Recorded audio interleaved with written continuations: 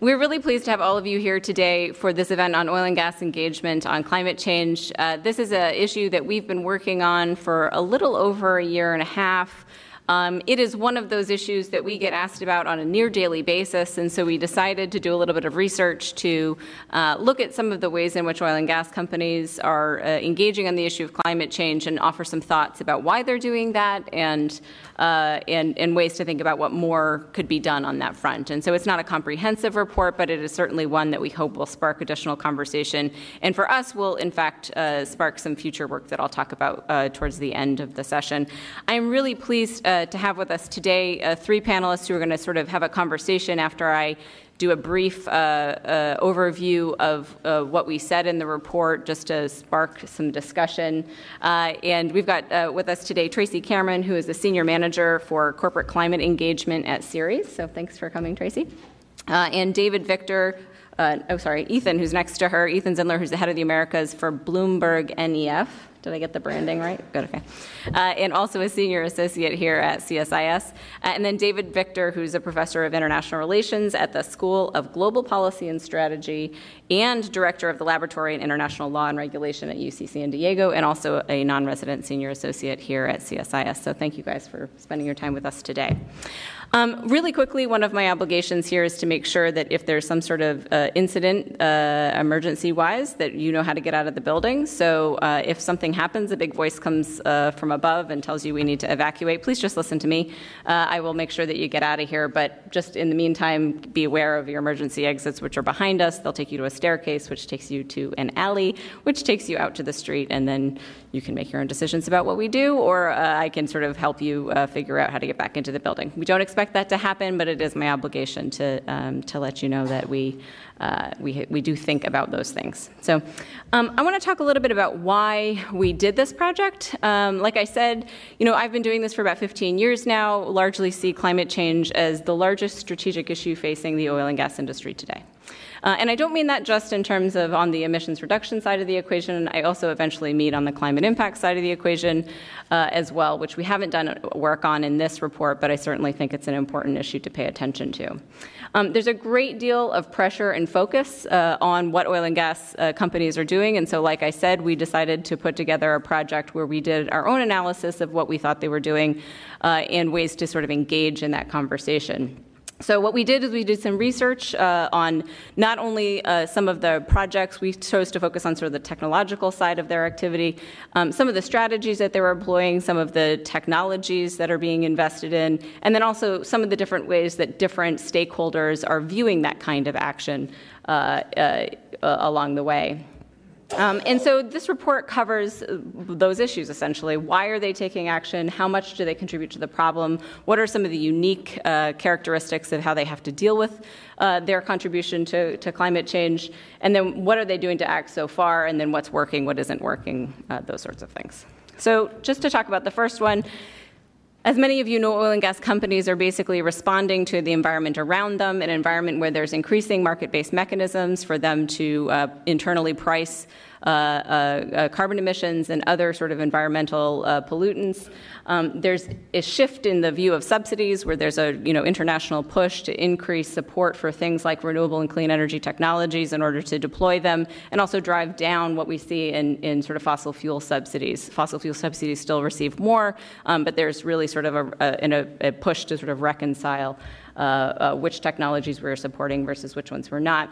And then finally, you have an increasing level of mandates, whether it's targets or goals or incentives, whether they're actually embedded in regulation or not. There's a lot of different places in which companies are operating where there's a clear policy signal that increasingly low carbon energy supplies are going to be what is supported by policy objectives. There's also the competitiveness factor, right? So this looks at the levelized cost of electricity, which is just one proxy for all the different ways in which we're seeing the cost of clean energy technology and renewable energy technology in particular dropping. That doesn't get at all the costs of integrating these technologies into energy systems, but quite frankly, we can talk about these things now because we've dropped the cost so precipitously. So I think that increasingly, oil and gas companies see a competitive future for themselves vis-a-vis these technologies, not only in the power generation side, but also in terms of transportation. There's also investor pressure, and so Tracy's going to talk a little bit more about this, but this is a look at all of the different shareholder resolutions up to between 2015 and 2018 that oil and gas companies faced. I think a really big takeaway here is, one, the variety of actions that they sort of targeted over that period of time. It's not just some sort of vague thing. It's sort of covering political activity and carbon asset risk and things like methane emissions and hydraulic fracturing. So there's a real variety in what they're facing. And then also, if you look at sort of the withdrawn and failed sort of categories there, I think the point here is not to gauge how many of these investor resolutions led to, were successful investor resolutions, but a lot of them sparked negotiation and conversation between investors and companies. And I think that that's been something that's really motivated a lot of the strategic thinking within some of the companies that we reviewed. So while there's a lot of different companies who are sort of engaging in this issue of climate change and thinking about the fact that they have to deal with climate change, not all of them are the same, both in terms of the approach that they're taking right now and in terms of how they think about this as a challenge. So, for example, some of the companies, and most of the ones we're going to talk about today, are the ones who are either embarking on a broad strategy, which is having a vision for the future of your company that involves a transition to a lower carbon energy future. We can talk about what that means. There's some companies who are a little bit more constrained than that. They think about technology-led change. They're not sure what it means for their company, but they're certainly investing in different technologies to learn more. There are companies that are just limited in their investment capacity. They're just not that big. They're not the international oil companies, and so they don't have nearly as much to invest. There's things like state-owned enterprises. We did not cover state-owned enterprises in this project, but we did, through a journal article with Morgan Bazilian from the Payne Institute, publish some research on what national oil companies are doing as well, so you can check that out too. And then finally, there's some folks that are just not engaged, right, for whom, a seriously low-carbon future is an existential threat. They have a short-term line of sight on these things. They don't necessarily get engaged. And so to talk about what the oil and gas industry is doing is sort of a little too short of a shorthand. You really have to talk about who you're talking about, which segment of the industry are you talking about, and how do they fit sort of within this strategic outlook. So how much do oil and gas companies contribute to the problem, and what's sort of unique about their contributions? So if you look, this is just a breakdown of global greenhouse gas emissions. And, if you look in the oil and gas industry side, 32% of global greenhouse gas emissions coming from the oil and gas industry. We're just sort of paring this down to show you where analytically we were sort of focusing on, which is IOCs. And so if you look at a huge portion of oil and gas emissions actually come from the combustion of the product, right, how we use it. And then other oil and gas producers have that smaller wedge, and then the IOCs have like kind of a small portion of that wedge. This is another way of looking at that. So if you look at the oil and gas companies that we took a look at, who we sort of viewed as having maybe the most advanced strategies for thinking about technology deployment within the oil and gas space and sort of the climate change strategy space, they only make up about 13% of global oil and gas production and about 7.7% of emissions, right? So it's not like if you get these companies to change, everybody changes. There could be some knock-on effects from how they invest and take on climate change, but it's not necessarily going to precipitate to every industry. And this gets really sort of complicated, but when you think about Scope 3 emissions in the oil and gas industry are sort of similar to what they are in other industries, but the main sort of differentiator is if you look at where in the Scope 3 bucket of emissions their emissions actually come from. For technology-based companies or pharmaceutical-based companies, a lot of it comes from sort of the products of goods and the production of goods and services that go into the use of their products. For the oil and gas industry, it's the products themselves that are the problem, right? It's the use of what they sell that cause the emissions, and therefore the way to be able to reduce your Scope 3 emissions is to try and figure out a way that people don't have emissions associated with what you're doing. And so that makes it to be kind of like a unique challenge for the industry, and I think we can talk about that a little bit later. So what are companies doing to take action, and how do stakeholders regard that action?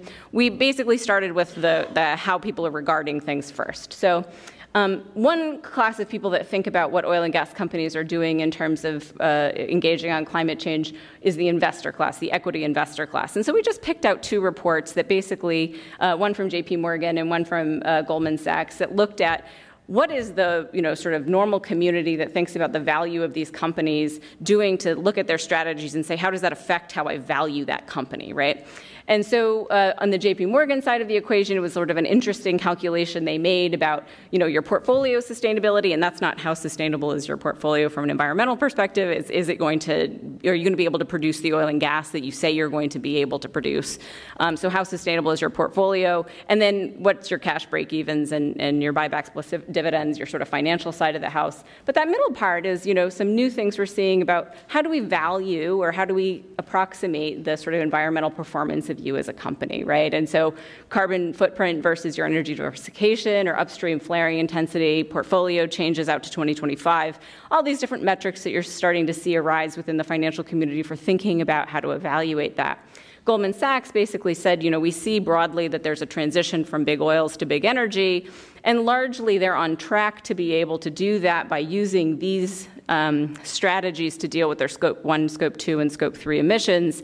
But they only sort of looked out over a next decade timeframe and said anything beyond that is really difficult to evaluate, which is a really hard conversation to have in a climate context because it really does matter sort of out beyond 10 years what you're doing. So this is one look at sort of how some of these sort of investor communities are taking a look at what some of the strategies are in the different companies, and they do rate the companies by these things and make evaluations based on that. Another one is a very sort of famous one is just looking at the share of CapEx that's going towards clean energy technology. And this is CDP that does this on a sort of an annual basis. This is actually their last year's approximation. So we've had a number of companies say, no, our CapEx contribution to clean energy technology is higher this year. Again, like in dollar terms, this is real money. In percentage of overall capital investment, it doesn't look like a huge share. And so I think one of the things that led us to doing the work we're doing is to look at whether or not the money that's being invested in these technologies is actually having any sort of effect in actually creating new technological frontiers or new business models or those types of things.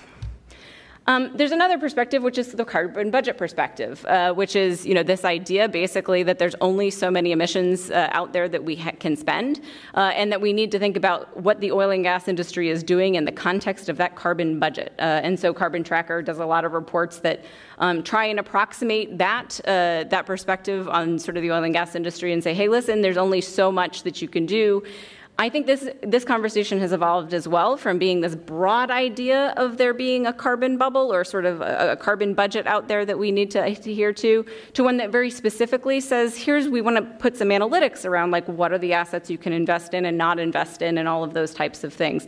So I think this is another perspective that's out there certainly that companies are aware of and it motivates a lot of sort of the decision making and thinking about how do we communicate on how our assets that we're investing in are on the oil and gas side of the equation may continue to be competitive long term. So our approach, what did we do? We just decided to take a look at those companies that I told you about before, so you'll see them at the top there, and say, what are they doing? What are they investing in? And what can we see? And one of the big problems is you can't see everything, right? Because some of this is regarded as being sort of competitively, sourced. And so, but we did take a look at what they're doing, and you can start to see that there are some areas of convergence. One is on carbon capture and sequestration, obviously, something that I think a lot of people recognize as potentially being in the wheelhouse technologically and sort of interest-wise of the oil and gas community. So most of the companies across the board doing something on CCS. Most of the companies doing something on public EV charging, and then you're starting to see some other areas of interest. Not a whole lot on the sort of the manufacturing side of the equation, sort of manufacturing new energy technologies. Some of them are starting to generate energy from things like solar and wind and those types of things. And then not a whole lot in terms of and then you're starting to see that some companies have a sort of a broad-based portfolio approach. They invest in a lot of different kinds of technologies and opportunities, whereas some companies are really sort of focused on fewer of them. You can't really see the map there, but I think you get the gist. But a lot of the projects are concentrated mostly in the United States and Europe. This is one of the things that we think might change over time as we're seeing a lot of companies sort of try and think about deploying these kinds of clean energy technologies or solutions in different areas where they're involved. But so far, the activity has really been in sort of the U.S. and Europe, where I think, quite frankly, if that's where a lot of investor pressure is coming from, that makes some sense as well. Then we saw a little bit of differentiation on sort of whether companies were invested in projects rather than subsidiaries. And so some companies seem to have a preference to invest in projects. This is not showing the overall level of investment. It's just by number. So there could be huge differences if you actually did the dollar quantities for these investments. But basically, some companies are interested in investing in companies, and some companies are interested in investing in projects, and some do a little bit of both. And so we just took a look at the evolution of that over time. So oil and gas companies tend to think about things in these three levels. This is not all of these companies do all three of these things, so don't think of them as being in one of these categories. But we thought of them for our own analytical purposes as being in three different levels. Level one is like, what are you doing to deal with your operational emissions, right? When you're producing oil and gas, like, what is it that you're doing to reduce your emissions? And so there's some examples of some of the things that companies are doing. The second is, what are you doing to support new technologies through R&D and venture capital? Like, how are you doing this through a science experiment, right? Like, how are you thinking about engaging in the R&D process and exercise? And some of these things are happening from a wide array of activities, but these are just some examples. And then finally, are you developing non-oil and gas projects, either organically or from some mergers and acquisitions, and which to us was a signal that maybe you're trying to think about whether this is a viable business, right? How to incorporate it into your business process, how to get involved in a different segment of the business that you're not currently involved in.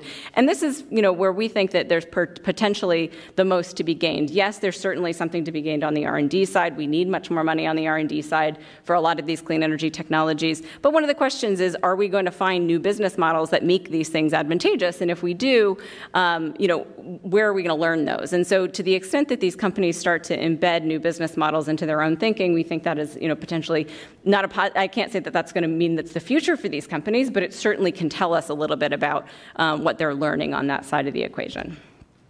Some oil and gas company actions stood out to us as being particularly unique. One is certainly sort of offshore wind, and maybe Ethan can talk a little bit about that as well. Scaling manufacturing of solar PV and batteries, so the acquisition of technology to be able, a manufacturing center to do that was somewhat different. And then betting on the growth of EVs and scaling charging networks, right? So the idea that an oil and gas company would get all the way down to the sort of consumer-facing front of an electric vehicle market is interesting to us. And so not to say that these are successful, not to say that these are going to, be harbingers of what's to come in the future, but they did sort of stand out to us as being sort of interesting innovations on that third level of activity that I just talked about. Another thing oil and gas companies are doing is they're sort of pooling resources to have greater impact. And so that's exemplified through the creation of the Oil and Gas Climate Initiative, which is essentially, a grouping of companies, both NOCs and IOCs, that have gotten together and said, hey, listen, we're going to put large dollars into collaborative work to do energy efficiency work, CCUS work, methane work, investing in new technologies. And so this is a way of trying to make the sum greater than the parts. And we've got some folks here from OGCI, so maybe if we have questions on that, we can answer that later. So what are the opportunities for further action? The way that we approached this is listen, there's a whole bunch of things that oil and gas companies could probably do to continue to advance and help the issue of dealing with climate change. But one of them is, can they actually contribute to this technology, the technology deployment needs that we have? And so we just did a cursory sort of application of the IEA Clean Energy Tracking Progress Report. So everything you see in green on this, which is hard to see, we're on track. So there's not a lot. Everything else needs more investment, more deployment, more policy support, more. So what we tried to do was match up some of the activities on this with areas that we thought that oil and gas companies could potentially do more. And some of the opportunities that we talked about in the workshop were things like electric vehicle charging, electrification, hydrogen, direct air capture, carbon capture use and sequestration, and offshore wind. There's broad-based agreement that there may be some sort of technological opportunity, either in demonstration projects or proving a business model for some of these things. There was also some disagreement, right? So electrification, where are the places where companies can have an impact versus not, outside of just electrifying their own operations, right? So what else could be done out there? And so we talked a little bit about this. We've got some summaries of that in the report as well. What's working and not working, you won't see this in the report, and I'm not going to, where's my co-author, Stephen Nimoli? I'm not going to attribute these to him necessarily, but we did talk about them a lot afterwards. I mean, some of my perspectives on what's working and not working, the sources of investment and partnership have actually been really important for the clean tech community. So we had a bunch of clean tech folks that we talked to. This engagement is a positive thing, right? It does add capital to the process, and there's a lot of positivity that's coming out of that. Learning about technology and business models is also something that we see as a clear positive that could potentially come out of this, right? So if there is sort of additional excitement about the advancement of a given technology or deployment of additional demonstration projects, that's a good thing, right? I would argue we probably need to do a truckload more of it to get a lot more notice, but I think that those are definitely positive things. Some negatives, there's a limit to how much these companies can spend on doing these things, right? So when we sort of engaged, and maybe Tracy will have some perspective on this, when we engage sort of with about the conversations between the investment community and these companies, there's definitely a tension there. They're not allowed to not get good returns. They're not allowed to not offer good returns to investors in favor of doing things on the clean tech side of the equation. And so I think that sort of, how much more money can we spend on these types of things conversation is sort of a big preoccupation within some of these conversations. And then finally, the policy environment isn't robust enough to send super clear signals. Now, we can talk about who needs to make a better policy environment. I have perspectives on that. But certainly the idea that companies should lead policy versus policy should lead companies is something that we talk a lot about in these conversations, and certainly happy to engage on within the context of this one. So that's what we said in the report, and I hope you guys will pick up a copy and take a read, and maybe we can talk about it. But for now, I'd like to turn to some of my colleagues and ask for their perspective on some of what we tried to unveil or sort of discuss in the report. So thank you.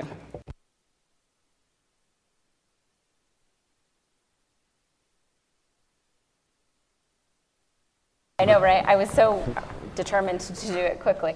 So basically, you've all taken a look at the report. Thank you very much for doing it. And this is an issue that you guys engage in all the time in your day-to-day business. So maybe if we could just start, how do you, as an individual or your institution, sort of engage with this issue of how corporations or oil and gas companies in particular deal with the issue of climate change? And we can start either way. Tracy, you want to go first? Sure. Great. It may be helpful to level set and explain a little bit about Ceres. Ceres is a sustainability nonprofit that was formed after the Exxon Valdez oil spill by some folks that wanted to link investments with corporate behavior. And so 30 years later, we're still building on that and really leveraging the financial markets for affecting change in corporate behavior to have sustainable economies. So we work with investors who want to further that. So they're primarily interested in climate change. They're faith-based, they're pension funds, they are responsible investment asset managers. And they engage with companies asking them to think about climate change and to be more transparent. A few years ago, one of our members was looking at their portfolio, a large pension fund, and realized, if I really want to tackle this, there's really a small subset of companies that has an impact on what the emissions future is going to look like. And so it was about 100 companies. And so this initiative, Climate Action 100, was formulated from that. And it's a global initiative. 370 institutional investors with 35 trillion in assets under management, managed by different organizations across the globe. And they are engaging with these high impact emitters and asking them for governance. Does your board recognize climate change, and is your board working on climate change seriously? They're looking at action across the value chain, so including scope 3, not just what you're doing in your operations, but the impacts of your goods sold, and then transparency. Report according to the guidelines recommended by the Task Force on Climate-Related Financial Disclosure.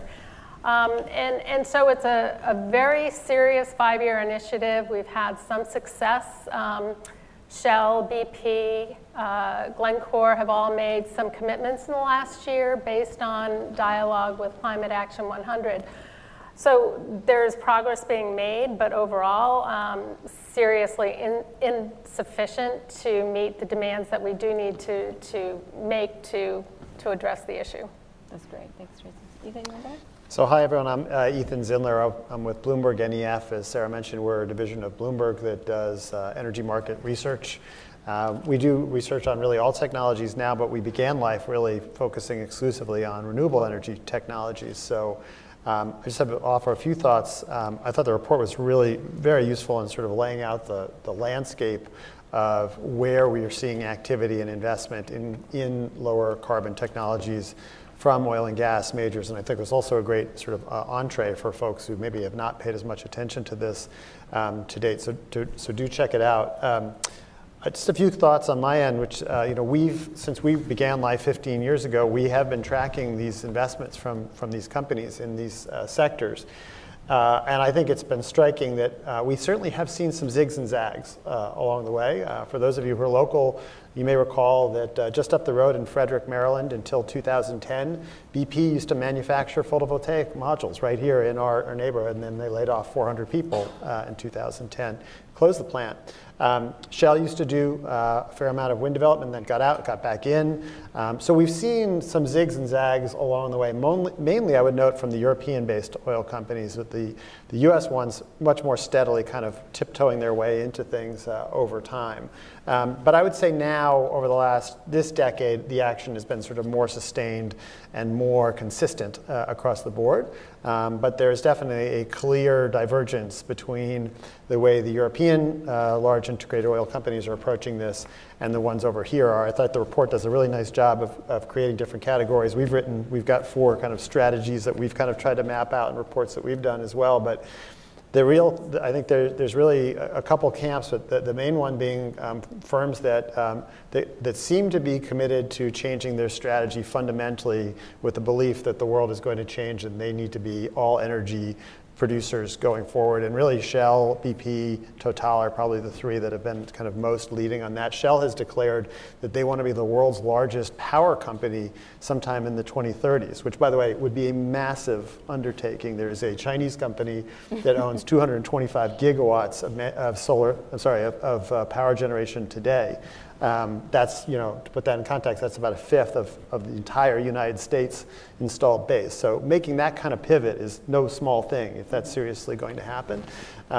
But we've seen much more of a commitment there. I would say the US companies have been much more focused more on technologies that are more directly associated with their so-called Scope 1 emissions, things like CCUS, hydrogen, and other technologies, digital technologies to improve the extraction of oil and gas. That's been more sort of thematically what we've seen from over here. And I realize I'm painting with a really broad paintbrush here, but I think that's kind of the key differentiator. And the question is whether or not we'll see some further changes here in the US.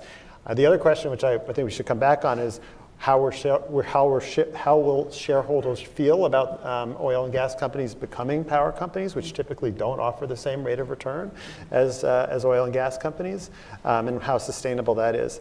I'm going to just finish with 1 or 2 quick other notes, which is I think the report is great about gathering a lot of data. We've tried to collect a lot of data. There is also, though, a report from OGCI themselves in which they track how much money has actually gone into research and development, which, for those of you who are energy wonks, that's really hard data to get a hand on because it's typically proprietary. And the report, this year's report notes that I think 9 companies out of the 13 who are part of the OGCI disclosed their R&D investment in lower carbon energy technologies, and collectively they put $1 billion in 2018 between them. That represents, the report says, 15% of the total R&D budget of these companies.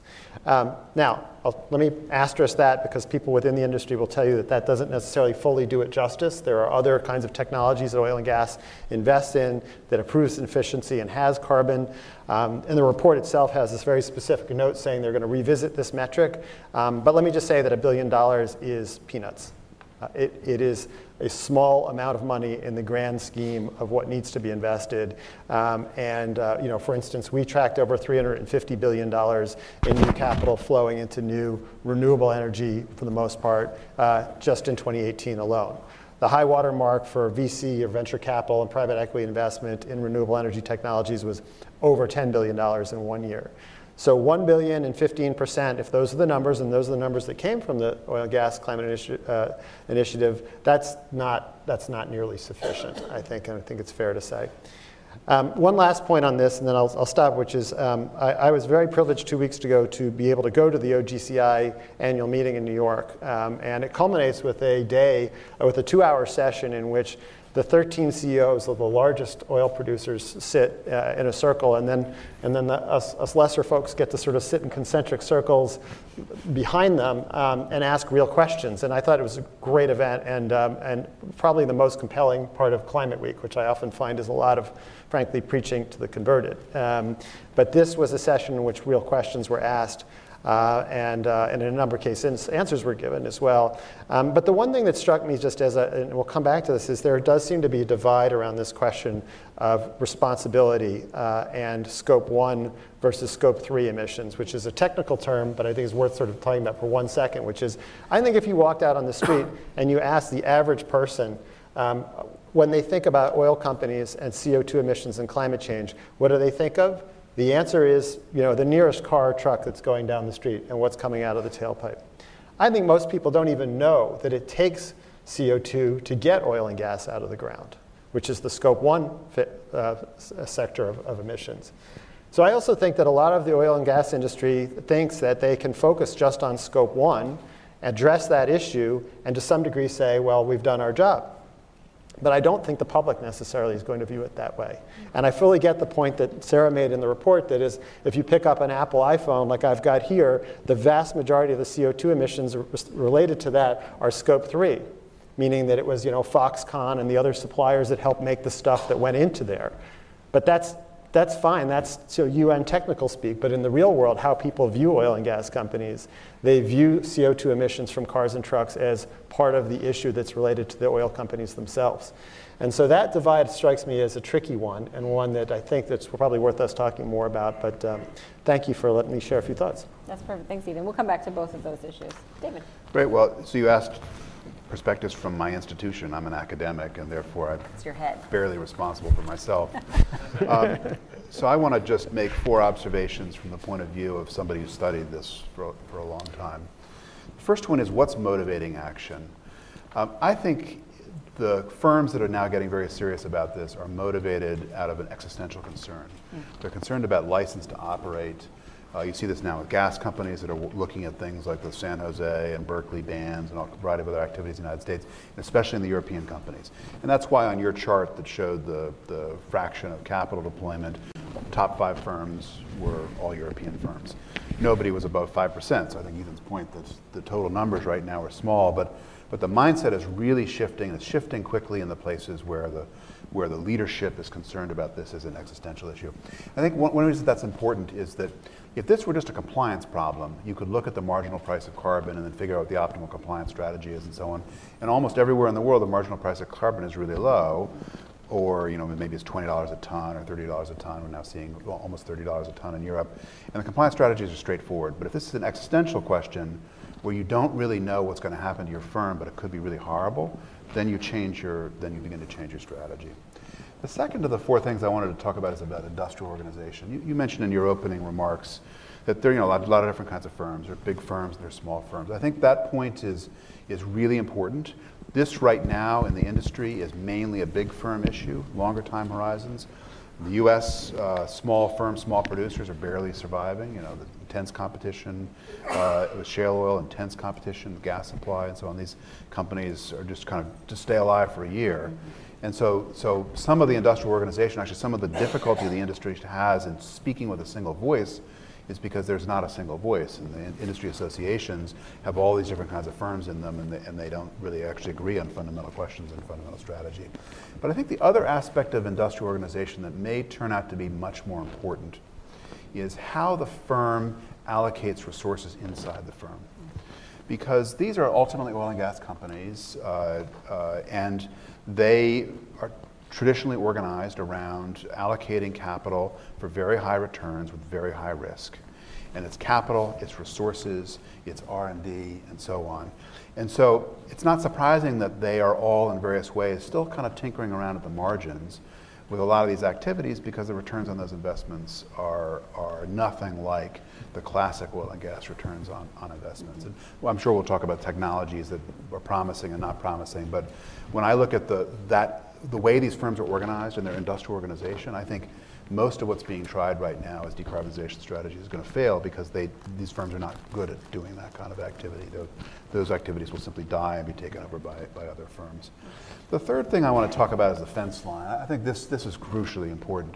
If the climate change issue for the industry were an inside the fence line of Scope 1, meaning emissions caused by your own activities, and Scope 2, meaning emissions that are caused by buying energy services from other companies, it wouldn't be straightforward to manage, but the firms could manage almost all the problem. And you see that the firms that have now gotten serious about methane emissions, they're not there to zero yet, but it's amazing how much progress is being made on fugitive methane emissions, understanding where they're coming from, reducing them, be a lot more rapid progress in the coming few years. End of story.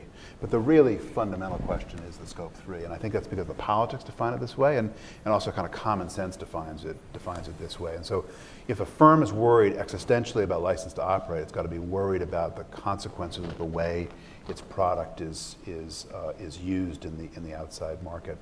And the last thing I'll say is that I think one of the things that's challenging, even as companies struggle with how are they going to be a leader in this business, I think one of the things that's fundamentally difficult about the climate change problem, this is true not only at the corporate level, but it's also true at the government level, is that this is not actually a leadership problem.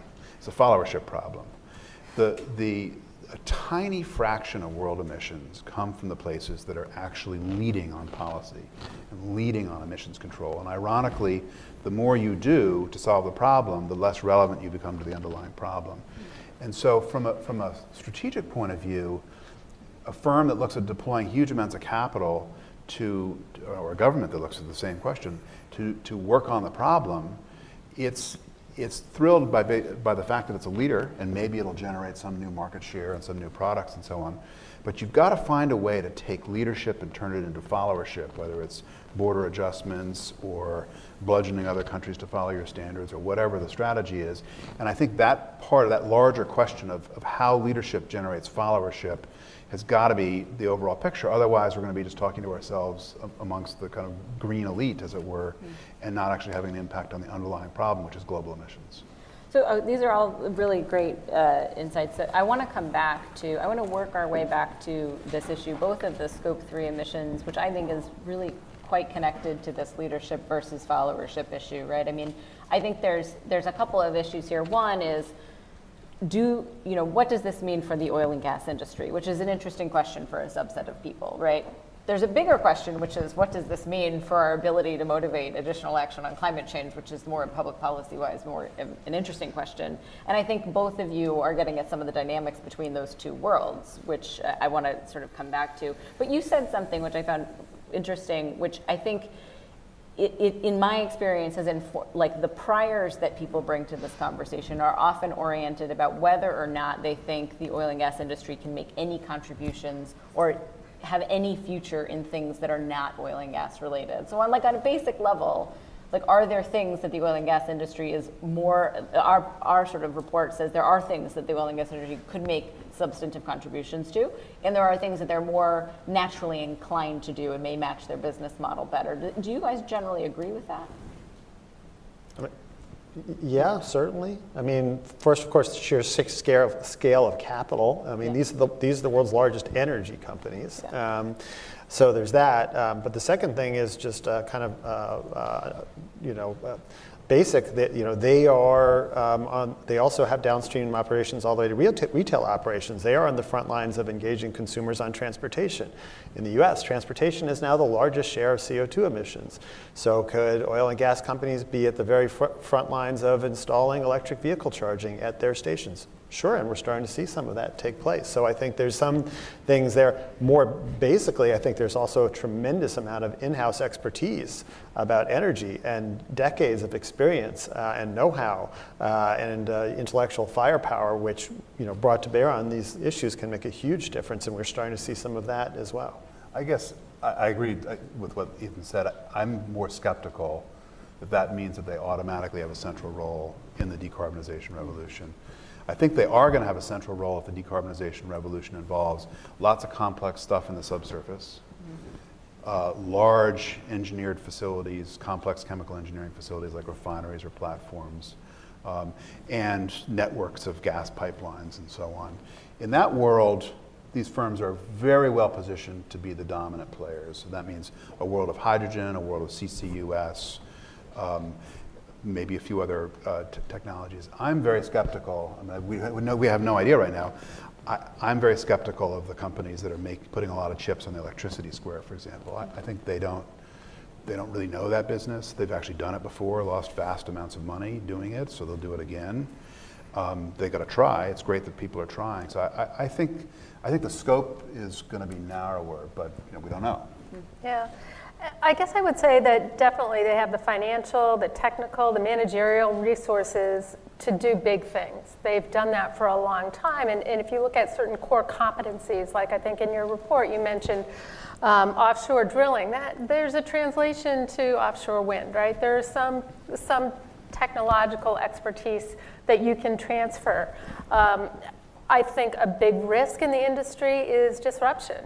There's just a lot of disruptive business models that are likely to emerge. The oil and gas industry is not terribly efficient at this stage of its development. If you think about getting energy, for instance, to the wheel of the car, I don't know if you saw the BNP Paribas report, about if you're starting from scratch, the energy, the capital required to get energy at the wheel is, 6 or 7 times more efficient if you're starting with electricity than you are if you start with oil and gas. So I think there's opportunity for disruption that could happen. So my other question is about players in the field, right? So for example, when we're talking about this, right, and what does this transition look like, and could they be competitive in the transition? And there's some optimism and some skepticism here. Again, we talked about the oil and gas industry writ large, but not everybody is going to participate in that, right? So what do we think about how especially, Tracy, maybe on your side of the equation, there are some companies for whom this dialogue about what are you going to do about climate change can go pretty far afield into you become a whole new kind of company. And there are some for whom they're kind of sitting there looking at investors saying, I'm told I'm supposed to be a different kind of company, but I'm pretty sure my responsibility is to build that infrastructure and deliver that fuel. And there's still people asking me to do that. So what do they, what's the role for different kinds of companies in this conversation? If you're a service company or you're a smaller company or you're a pure play gas player, how is the differentiation in those companies engaging in this conversation? All companies need to be looking at it because the one thing we can probably all agree on is that the energy future is going to be very different than it is today. So we don't know what it will look like, but it's certain to be very different. And we ask companies to do scenario analysis, to look at your operations, your strategy, your competencies, and figure out what those signposts look like, where you're going to be 10, 20, 30 years along the road, and adapt. And there are tools out there, use those. For some companies, they may not have a future. And I don't think there's any historical model for that, but companies should be thinking about a managed decline, thinking about what metrics can I focus on, perhaps return of cash to shareholders, but not investing in growth, not investing in new production, and see how to gracefully exit. We don't do that, but that's really what some of these companies will need to do. Okay, thoughts on that? Well, a couple things. First, I think you raised a good point. So at the OGCI event a couple weeks ago, again, it was the CEOs of just about the top 13, I think maybe Conoco wasn't there, but basically the biggest integrated oil companies were there at the table. And as was noted by a number of times, as collectively they represented, I believe, 30% of production in the world. So there's a lot of production from companies that most Americans and most members of the public have never heard of. And these guys are independent oil and gas producers. They've been doing it for decades, and that's what they do. They don't run gasoline stations, which are really convenience stores selling candy bars. They get oil and gas out of the ground and they sell it. And I think you're right. They're in a tough spot. They aren't. They are not in positions to make big pivots and to reconsider new things. And I think it's going to be challenging for them. But the point that was made by the CEOs at this event was, hey, look, if you want me to change my strategy and sort of get out of the oil and gas game, there's someone right behind me who's going to be happy to sell it to you for the same price or cheaper as I was. So to say that I should just stop doing what I'm doing isn't really realistic. And I think that's a very fair point as well as if we look at these companies. The last thing I would say is that we at Bloomberg NEF have probably the most optimistic forecast out there for electric vehicle adoption. We think that something like a third of the cars sold by 2040 are going to be EVs. About half, a little bit over half the cars on the road will be EVs. But we don't predict a massive decline in demand for oil products. I mean, we think that results in maybe 10% decline. So I'm not of a belief that there's an inevitability that the days are numbered for the oil and gas industry, given the current policy environment that we're in. I would argue that the world I've just articulated is not one where we actually deal with climate change. And so if we do have policies that come along and change, that could make life much more challenging. Yeah, I think that's right. For example, BP probably has of the major oil companies that do projections and release them to the public, probably has the most optimistic EV penetration scenario. And they have a similar impact, a few million barrels a day. They have a bigger uncertainty about the future of plastics and its impact on oil. And I think we take a step back from this. Unless we're going rapidly to a world of very deep cuts in emissions, oil continues on because it's an enormously high value product, very high power density and a liquid fuel. To me, the really pivotal questions for these companies are going to be about gas. You could see a future world where we engage in deep decarbonization, where we blend a lot of hydrogen in the gas network. This is the vision of Equinor and many other companies, and some are actually putting capital behind it now. And we have gaseous fuels, and they help provide storage on the grid and integration of renewables and reliability and big reductions in emissions. That's one world where the people who are in the gas business or moving gaseous fuels around thrive, actually. And then you have other worlds where gas just gets completely shut out. So I think actually gas is going to be the pivotal question. I will say that as an analyst, all of these questions have created big forecasting problems because you see change everywhere. So you see the signal of change everywhere, but the noise level at the same time has gone up because there's a lot of disruption and you don't know. It's all these little butterflies flapping their wings. You don't know which flap is going to produce change and which flap is just going to be a flap. And so the signal to noise ratio has gone down because the denominator has gotten so big so quickly. Yeah. So this leads me to the question that is, I want to combine sort of this scope 3 issue, because I do agree that, Ethan, most people think about emissions from the oil and gas sector as being the consumption of those things. I actually would love to go figure out whether that's true, but I think, I'm always amazed at how little people think about that whole value chain in general, but maybe I'm just the anomaly here. One of the big questions that we did not sort of take on in an analytical way here, but really does sort of get at company philosophy and quite frankly, broad philosophy about how you actually affect bigger change is on the policy side of this, right? So if you had a policy apparatus that made this into a compliance issue versus a theory of change, how do you lead so there are followers piece, that would seem to solve a lot of this, wouldn't it? Right? I mean, that would make this a little bit neater. But so my question is, there's still a lot of reluctance and heterogeneity within the oil and gas industry to engage on those policy conversations. How should we think about that? How should we think about the role of policy here versus pushing on companies to act faster than policy is pushing on them to act, and some of those trade-offs? I guess I'd say two things. One is, I think it's really important to distinguish between ideal policy and real policy. Every major company in this space now has articulated a vision of policy that is usually a kind of economics dream world where you remove regulation, you use market instruments only, you recycle the money optimally inside the economy, everyone hugs each other, and we're all thrilled. And then the real world of policy is totally different. It's just a dog's breakfast of activities. Every market that has a market-based instrument for dealing with climate also actually most of the work gets done by non-market instruments. So you have all these complicated interaction effects. And I think the really big strategic, the policy challenge for these companies is how to operate in the policy space where the policies are going to be real world policies as opposed to ideal world policies, because it's just unacceptable to say, well, we don't like that policy because here's the ideal policy. We don't have a planet on which the ideal policy could actually be adopted, but this is our ideal policy vision. I think that's going to be the really big challenge for these companies.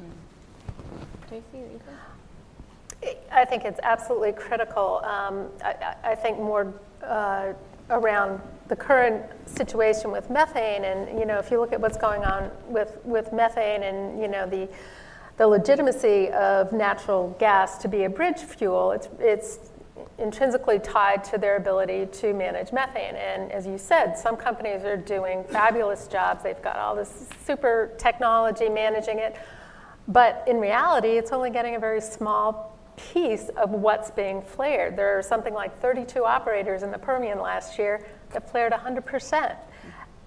What we're seeing reported is maybe half of what's actually being flared or wasted. So policy would go a long way to leveling the playing field, and it actually helps the actors that are doing a really good job. It makes it advantageous to them. So that's just a small example, but policy is critical. I mean, I don't know, there's such a big topic, but I mean, I guess I would say that, well, first, something that can affect all players as equally as possible, so you don't just impose pain on one segment. And I do think there's a schism, it strikes me, between the largest oil and gas companies and the independent producers, and they always feel like they're on the same page around these topics. I don't really know how you sort that out, but I think it's worth at least sort of noting that. And I think the other thing is, in places where the price of oil and gas, where product consumption is being subsidized, that should just stop. I mean, and that does still exist in a number of countries where you have price controls and things like that. And I realize that you talk about something like that, and you could have a so-called yellow vest situation on your hands like they've had in Paris with protests, or in other countries when you remove them, but that just strikes me as fair is fair. Some of these subsidies have been around for decades, century even in some cases. Can I just make one more point about policy, just because these conversations often get dark.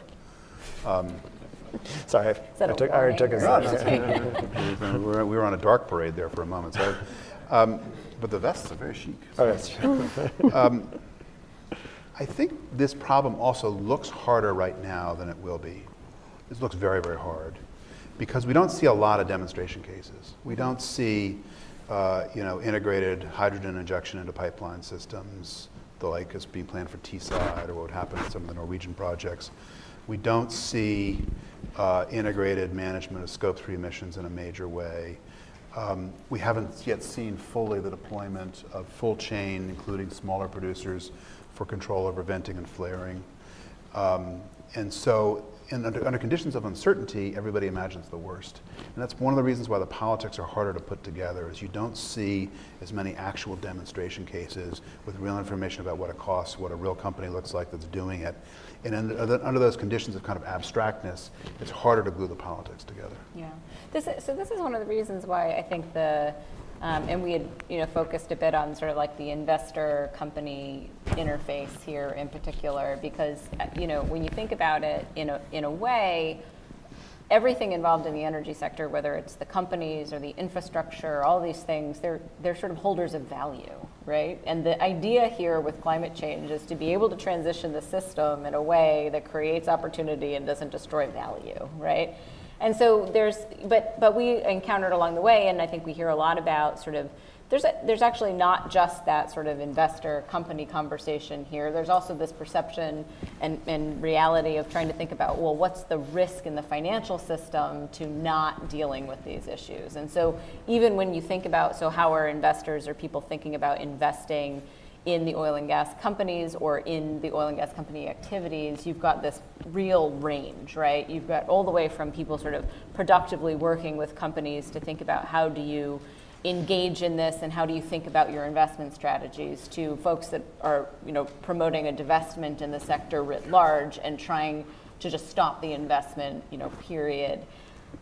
How do we think about that range of activities and the roles that it plays in motivating change, right? I mean, how should we think about, one, how companies who are trying to engage on this issue should think about that range of investor interest? I don't know if you want to start, Tracy. Sure. Yeah, the divestment movement is pretty interesting. It's grown a lot. I think I was reading 2014, it had about 52 billion, and now it's got about 11 trillion of assets. Those are real assets, $11 trillion. And the investors we work with are all focused on engagement. They want to talk to companies, if maybe filing resolutions, a letter, something a little bit more public. They had a very successful meeting with the Vatican this spring that resulted in some, commitments, at least on paper. So divestment is not an option that the investors we work with are currently looking at. But as they get frustrated with action of certain boards to act, or companies to look at really examining their Scope 3 emissions, that frustration could rise to the level of divestment.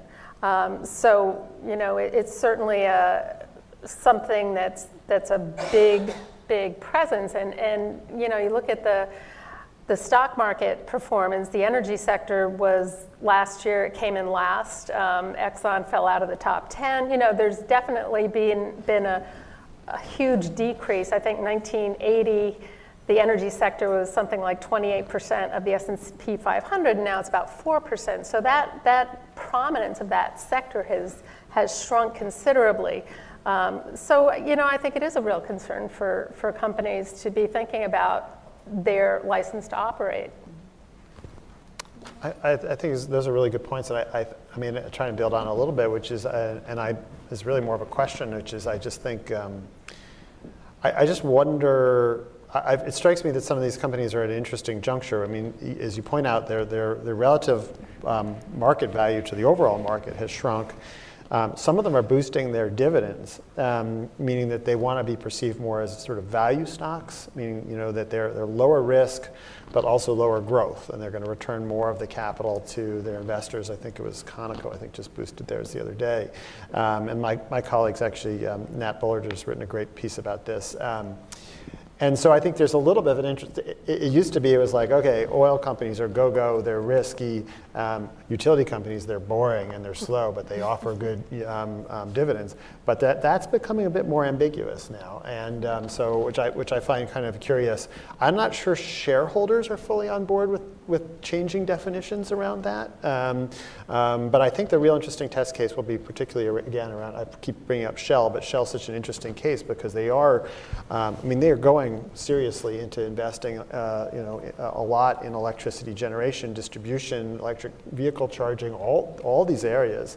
They are not just talking the talk, and so I just wonder how shareholders are going to feel about that long term, given that historically utilities and electricity companies do not offer the same rate of return that oil and gas companies do. Yeah, I agree with these points. I mean, these companies also do old-fashioned things like make money, which is not, the new century. Which, by the way, EV charging does not do right now. So at some point, maybe I'm just stuck in the last century, but at some point that will probably be important for some of these companies. I guess one of the concerns I have about the divestment movement, and it's why I think the engagement part of the divestment movement is going to have a big impact, and the kind of simple index-driven divestment movement, I think, is going to be a fad, is that it's very hard to figure out whether a company is part of the problem or part of the solution. And I think you see that in the space here. There's been an equation of fossil fuels with the problem. That may be true, that may not be true. The problem is carbon. I'm actually very concerned that we're now kind of going rapidly into a lot of things that are explicitly not fossil fuels, but are not actually directly addressing the underlying problem. I think some of the renewables movement is about that. So that to me is actually a big concern. But this happens all the time whenever you have a divestment movement. The same was true with the anti-apartheid divestment movement, where it was very hard to figure out which companies were part of the solution, which were part of the problem. Across the board there was divestment. But this one I think is, this challenge is a much longer term, more difficult challenge. The last thing I'll say is, I remain skeptical. You said in passing there's concerns about larger financial risk. I remain very skeptical of the kind of Bank of England arguments and others that there are systemic financial risks from misvaluation of assets. You know, the firms that are holding resources underground are now repricing them and revaluing them on a regular basis. Their portfolios that they hold are 8 or 10 years, maybe 12 years long. And so I think that the time scale of change, although there's going to be big changes in valuation, the time scale of change inside the industry is going to be consistent with the capacity of the financial system to absorb those shifts in valuation. Do you think that there's, do you think there's like a discovery process within the financial system for understanding those risks better? I think nobody knows right now. The reality is if you look at these forward projections for oil consumption and for natural gas consumption, if the resources of the company are oil and gas in markets and you know how to get the product to market, you know how to value the product. And so I think actually the degree of assumed mispricing of that risk is nothing like what people have been claiming. Okay. We're going to go to the audience for questions in just 1 second, so please be thinking of what they are. We want to get you involved in the discussion. But, you know, maybe as a sort of closing thought for all of you to share, I tend to have done this for a little bit now. There's a lot of butterflies flapping. You kind of have to divide the world into like things that you see as potential harbingers of good stuff and things that you see that are potential harbingers of not so good stuff, right? And so as we think about corporate engagement, and I don't think this is actually just the oil and gas industry, but that's what we're talking about today, so we can stick with that. We think about them as playing some sort of leadership function here, right? Or some sort of active involvement in being part of the solution function. As we go forward, like what are the things that you're looking for that are signs that we're headed in the right direction versus signs that we're headed in sort of like a non-productive wrong direction? How should people who are interested in tracking this issue gauge what they're thinking about? Anybody? David. So I think it's really important to distinguish the right direction from a societal point of view and from the corporate point of view. From a societal point of view, this is about emissions. So we need to bend the curve. Last year, emissions went up 2.7% per year. So we're not even, we've got a good magnitude, just a wrong sign. So that's a problem. In terms of the firms, I would want to see these firms deliver on CCS and hydrogen. If you look at the mapping of their skill set, for the most part, onto things that could be transformative for deep decarbonization, a lot of it is CCS and hydrogen. And frankly, I think the European firms are way out in front. Ethan, did you want to go next? After I make sure my phone's off, which phone. it is.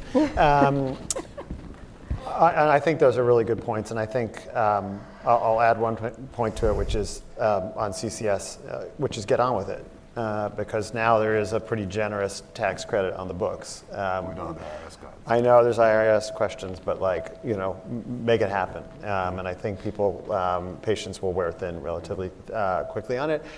Also, personal view, which is take advantage of that tax credit to bury CO2 that would otherwise go up into the atmosphere, not just that comes from other places, so that it is making a net difference. So I think that those are definitely areas. I think, hydrogen and CCS, because they are areas that require the kind of scale that the oil and gas industry can bring to bear, I think are absolutely very useful. I also think that we're of the belief that electric vehicles will become cost competitive for consumers, unsubsidized, really within the next 5 years or so. And so, my view is that oil and gas companies should embrace that. And while we don't think electric vehicles are going to destroy demand for oil. Sorry, we don't think EVs are going to destroy demand for oil products anytime soon. It's still an opportunity. And by the way, it's an opportunity that utilities will gladly take advantage of in a number of cases. And so oil and gas companies would be wise to try and figure out how to make that play. All that said, I did mention earlier that charging EVs in public infrastructure right now is not making any money. So I think taking the long view around that is probably the better way to go. The long view is critical, right, for the investor. Get off the quarterly earnings. I think what's hopeful is the conversation that 3 or 4 years ago, oil and gas companies, for the most part, weren't talking about climate change and how it should impact their strategy, and that's definitely come to the fore, and they are talking about it. Carbon capture and storage, things like that, are probably going to have to be part of the equation. I think we're a little bit cautious on how that's implemented. Really need some strong guardrails and demonstrate that it's safe, that it can be scaled, that if you're building models, if you're a company that's doing scenario analysis and models and you're building that into it, let's link that to goals that are really stringent, because we have things like renewables and efficiency that we have now versus CCS, which is hopeful. It's not, at scale and at a cost point that is really actionable right now. I think the thing that I'm most encouraged about is the public commitments to renewable energy. The commitments like Amazon to be carbon neutral by 2040 and purchase 100,000 electric trucks. Boston this morning, every day almost, we're having these really large commitments. And they're not just at Amazon. That will trickle through all throughout the value chain. So I think those changes are accelerating things, and that's hopeful. Well, Amazon's going to own everything by then anyways. Problem solved. Great. We want to get you guys involved in the conversation. So if you can, just wait for the mic, state your name and affiliation and question in the form of the question. We'll go here first and then over here. So why don't we go to Ben, and then Reed, and then Susan. Ben Ratner from Environmental Defense Fund. Thanks for a terrific report and a really thought-provoking panel.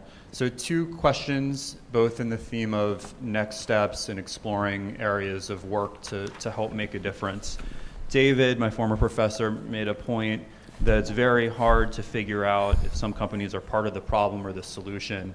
If that's true, that's pretty profound. How do I even set goals or develop a strategy if I don't know if I'm part of the problem or the solution? So I'd love to just get more of your thoughts on sort of the basis for that very interesting idea. What do you think the value would be of cracking that code and making it much clearer, problem versus solution, and how might we approach that? Then the second one, Ethan, you talked about the schism between larger and smaller producers. I think every panelist hinted to that. Candidly, I bump into that again and again in the work I'm doing at EDF on methane emissions, and I know that's just a microcosm. I guess what I'm wondering is, when we say things like, oil and gas industry, they can be part of the solution because they have the scale and the resources and the expertise. And David, you were talking about subsea.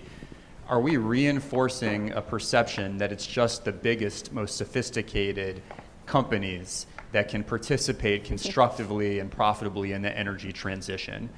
Do we as a climate community have a narrative to the smaller oil and natural gas producers that is a real and credible narrative of how they can participate in this energy transition? Do they have any advantages as smaller, more nimble, more agile companies? So I'll leave it there. Thanks.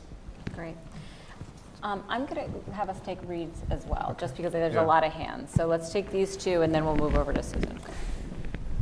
Hi, Reed Detchen. I'd like to invite you to look at the other side of the coin, which is that this is all a bunch of baloney, and that for pretty obvious economic reasons, every step we take towards serious action on climate change is devastating to the bottom line of these companies, and that everything they are doing is an exercise in obfuscation, delay, deflect real action. The most obvious example being a carbon price. Well, ExxonMobil says that they're for a carbon price, but one doesn't really expect that they're for a carbon price that would be effective. They would be in favor of a carbon price that would delay real action for a little longer while they can continue to make their quarterly billions. So is this even a realistic conversation, or are we grabbing at straws, harbingers, as Sarah said, in a hopeful way that's not supported by reality, when in fact the industry as a whole, I think clearly in its lobbying presence, has done everything it could to advantage itself in the near term. Thanks, Reed. Okay, so we've got the problem or solution, large, small producer, and the baloney question. I think for some companies, this is probably baloney. It's the source of my comment about the carbon taxes. I think companies that are hiding behind the idea that the only policy they're in favor of is an ideal carbon tax will be smoked out, because the real world is not going to do an ideal carbon tax. And that may actually be getting in the way of serious policy discussions, as much as I like to believe that we can design ideal policy instruments. I think the challenge, and this actually is going to apply, I think, more to smaller companies than to big companies. I think there's been a big shift to the big companies. They're really, exactly as Tracy said, that they're really talking about this and trying to figure it out, but it's not an easy thing. I don't think the community right now has much to offer to the small traditional oil and gas producer. They're doing their business, they're barely surviving, they're using technologies that are causing emissions, end of story. It doesn't mean that they don't have something to say to small companies that are going to operate in a disruptive space. But I think the overall story that we're talking about here is a story where capital and technology are going to be used to make deep reductions in life cycle emissions. And that's going to generally specialize firms that either have large capabilities to run complex systems, or firms that are able to operate nimbly as small kind of new entrants in a disruptive way. And the legacy small oil and gas producer will get crushed by that. That's the inevitable outcome of taking this seriously. Last thing I'll say is about how do you know if their company is the solution or the problem? I don't think we really know right now, because one way to think about this is that this is an experimentalist problem. You've got firms that, once they're motivated by existential concern, are going out and trying stuff. And what we need them to do is talk more and demonstrate more what they're trying, what's failing, what's working, how you respond, what are the trade-offs that are involved in deploying capital. And then we're having a real conversation about people who are actually trying to engage in problem solving as opposed to smoking. The difficult thing about being a company enterprise, right? A competitiveness corporate investigation enterprise versus a public good, right? And that's why I think some of how we engage with companies on what they're doing might matter for that learning process if we think there's good to be gleaned there. I'll try and answer the second one, which is, again, going back to the OGCI event, I was just struck by listening how much distrust there is among certainly the environmental community, but also a lot of others who are worried about climate change, and a sort of lack of belief that anything that these oil executives were saying was truly heartfelt. I don't have the capability to know whether or not when someone says something they mean it, or whether they're just saying it, for other reasons. But I would say that I do think that they are, and I think the Sarah's report points this out, I think they are legitimately convinced that policy action is coming at them in the form of worry about climate change. So, to my mind, that's kind of step one. So putting aside the feelings and or the kind of actual, larger convictions, in the real world, they think they're going to get hit by something, and they want to take action on it to address it. So I think that's actually good, because I actually don't think that conventional wisdom was there 5 years ago. That's just my perspective. And so then the second question, though, does get at this question of what does addressing it actually mean? And I do have concerns that addressing Scope 1 emissions, when you address your Scope 1 emissions, meaning you reduce the emissions associated with getting your oil and gas out of the ground, often that's also an act of energy efficiency, meaning you're saving yourself money. So that's great. You can brag about how you've reduced your Scope 1 emissions, but if you in the process have reduced the cost of extraction overall by $1 or $2, well, then you've just added to Scope 3 emissions, and that's not actually dealing with the problem. And so I think that that's the challenge here in all of these conversations.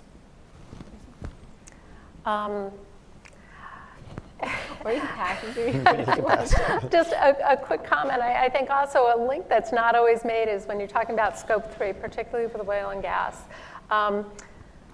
We need to think about the demand impacts also. So when you have all this electrification, EVs and all that even if as an oil and gas company you don't think that you have direct control over Scope 3, and there's some validity to that, to be looking at that from a demand, where's your demand coming from, I think is a valuable exercise.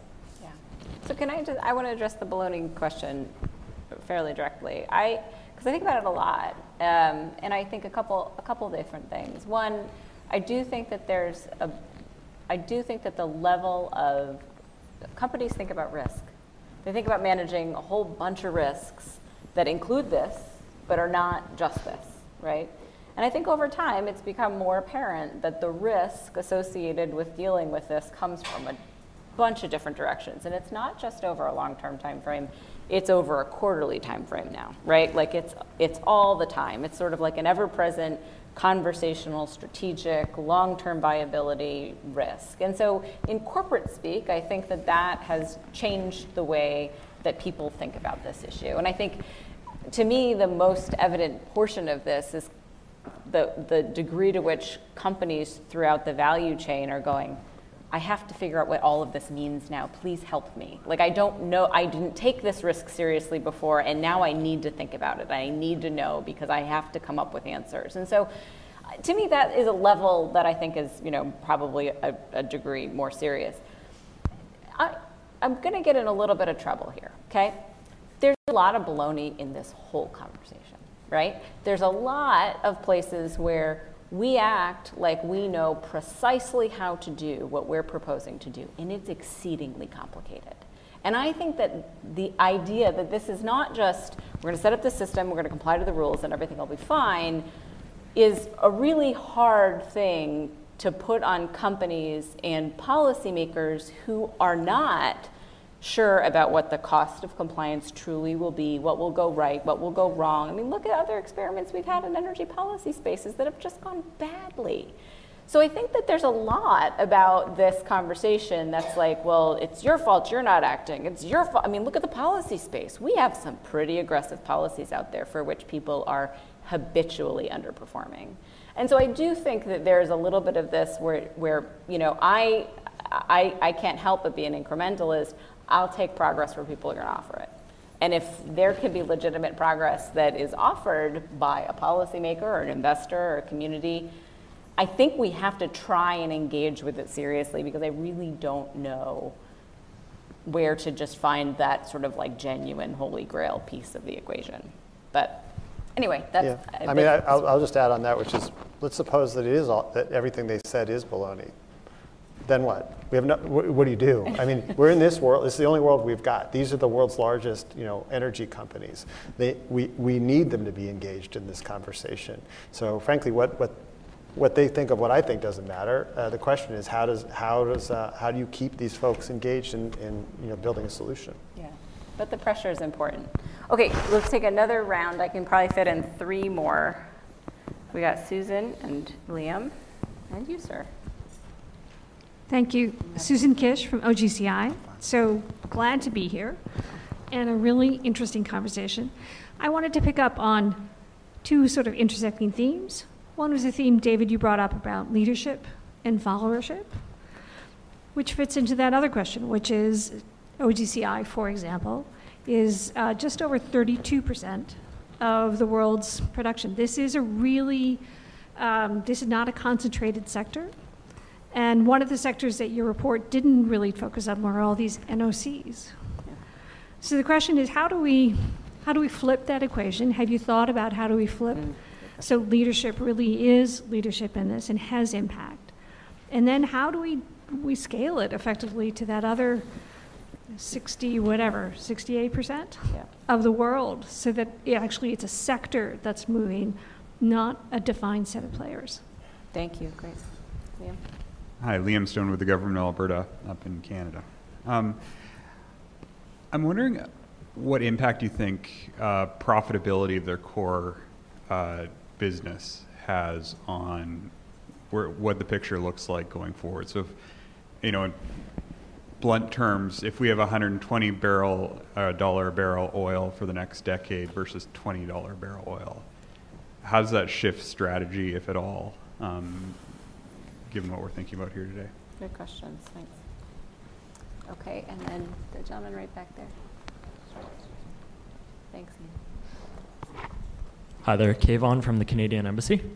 It seems en route to a cleaner, greener global economy, natural gas is an important part of the puzzle, especially because of its portability and from jurisdictions where they can extract and refine on e-drive, especially from clean energy sources.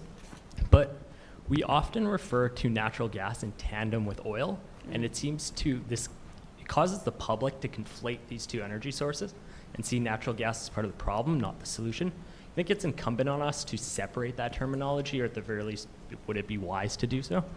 Okay, great question. Okay, we've got flipping the equation, so getting that other percentage of the oil and gas community to sort of follow this. Profitability of the core business, how does that affect everything? And then natural gas. I mean, first on the last one, I would just say sort of guilty as charged. I think I've been talking about oil and gas companies the whole time I've been up here. And there is definitely a difference. And even within the major companies, as you know, some of them are shifting their strategy very radically away from oil and to gas. But we have a report about oil and gas industry engagement on climate change. So that's sort of the context. But I think it's a fair point. There's a secondary conversation, which is about whether or not gas really is the bridge fuel or not. And I think those who are the most concerned about climate change would argue, or let's just say the most ardent environmentalists would argue that it is not a bridge fuel and that's not actually productive.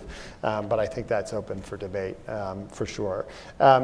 On the $120 versus $20 oil shift, that's a great question. I honestly can't really answer for what I think how oil company behavior would shift. I can only talk maybe a little bit about what we've seen in the investment in clean energy from other folks, namely the venture capital community.